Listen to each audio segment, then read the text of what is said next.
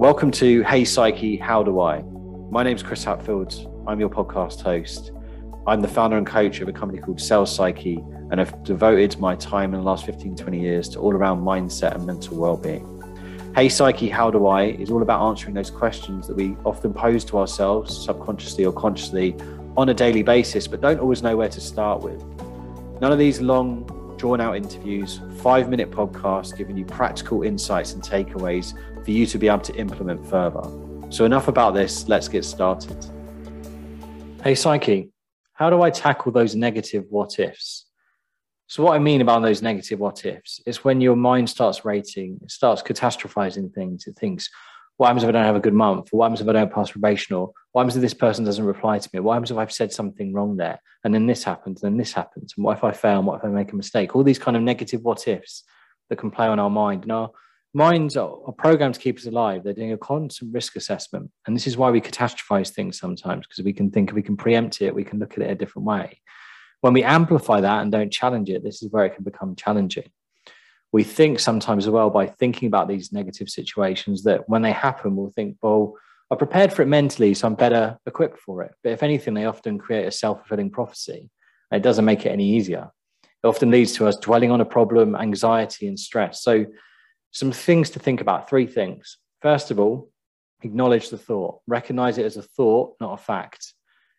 Recognize the value you can take from a negative thought. When it comes in, it's asking yourself, we've talked about these questions previously, but where is the evidence that this thought might be true? Acknowledge it as a thought. Anything you pop into your mind, I can say like, a dragon with a top hat and a bear riding it. You'll think about it, doesn't mean it's true, it's a thought. This is where on a previous episode, we talked about mindfulness. It's a really good practice to get into because you can start to distinguish between what is real and what is not. So acknowledge it as a thought, but then explore the reasons behind it. Explore the biggest reason that's making you feel like that. You might be thinking, what if I make a mistake? Rather than just thinking about that, going, well, what's the biggest thing you can control that might lead to a mistake? What are some of the things that might come up on this? Like a mistake in a presentation. I might say the wrong thing. I might mess up on my lines. I might not understand who's going to be in that room. I might have a question I don't know how to answer. Then ask yourself, well, which of these is the biggest thing? And what can I do to control that? Asking yourself the question, how do I work on tackling this? How can I prepare for that presentation? How can I research that person more? How can I prepare for those questions? So you're exploring the reasons behind it. You're not just dwelling on it. You're going, okay, well, that's the biggest thing. What can I do to control that? You're turning it from a problem statement into a problem-solving question. And then the third thing is explore the opposite narrative. Rather than just focusing on, what if I don't have a good month? What if this doesn't go well? What if this person's annoyed with me? Is, what if I do have a good month? What if this presentation does go really well? What if I do get this job? What if this person actually is really happy with me? It's not by thinking about it that it's just going to happen. But what it does, it creates inspiration, motivation, and optimism.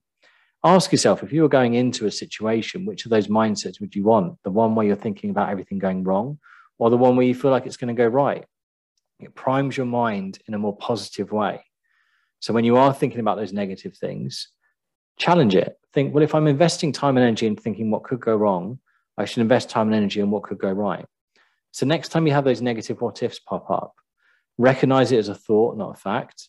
Explore the reasons behind it. What's the biggest thing that you think could cause that to happen? And how do you go about tackling that?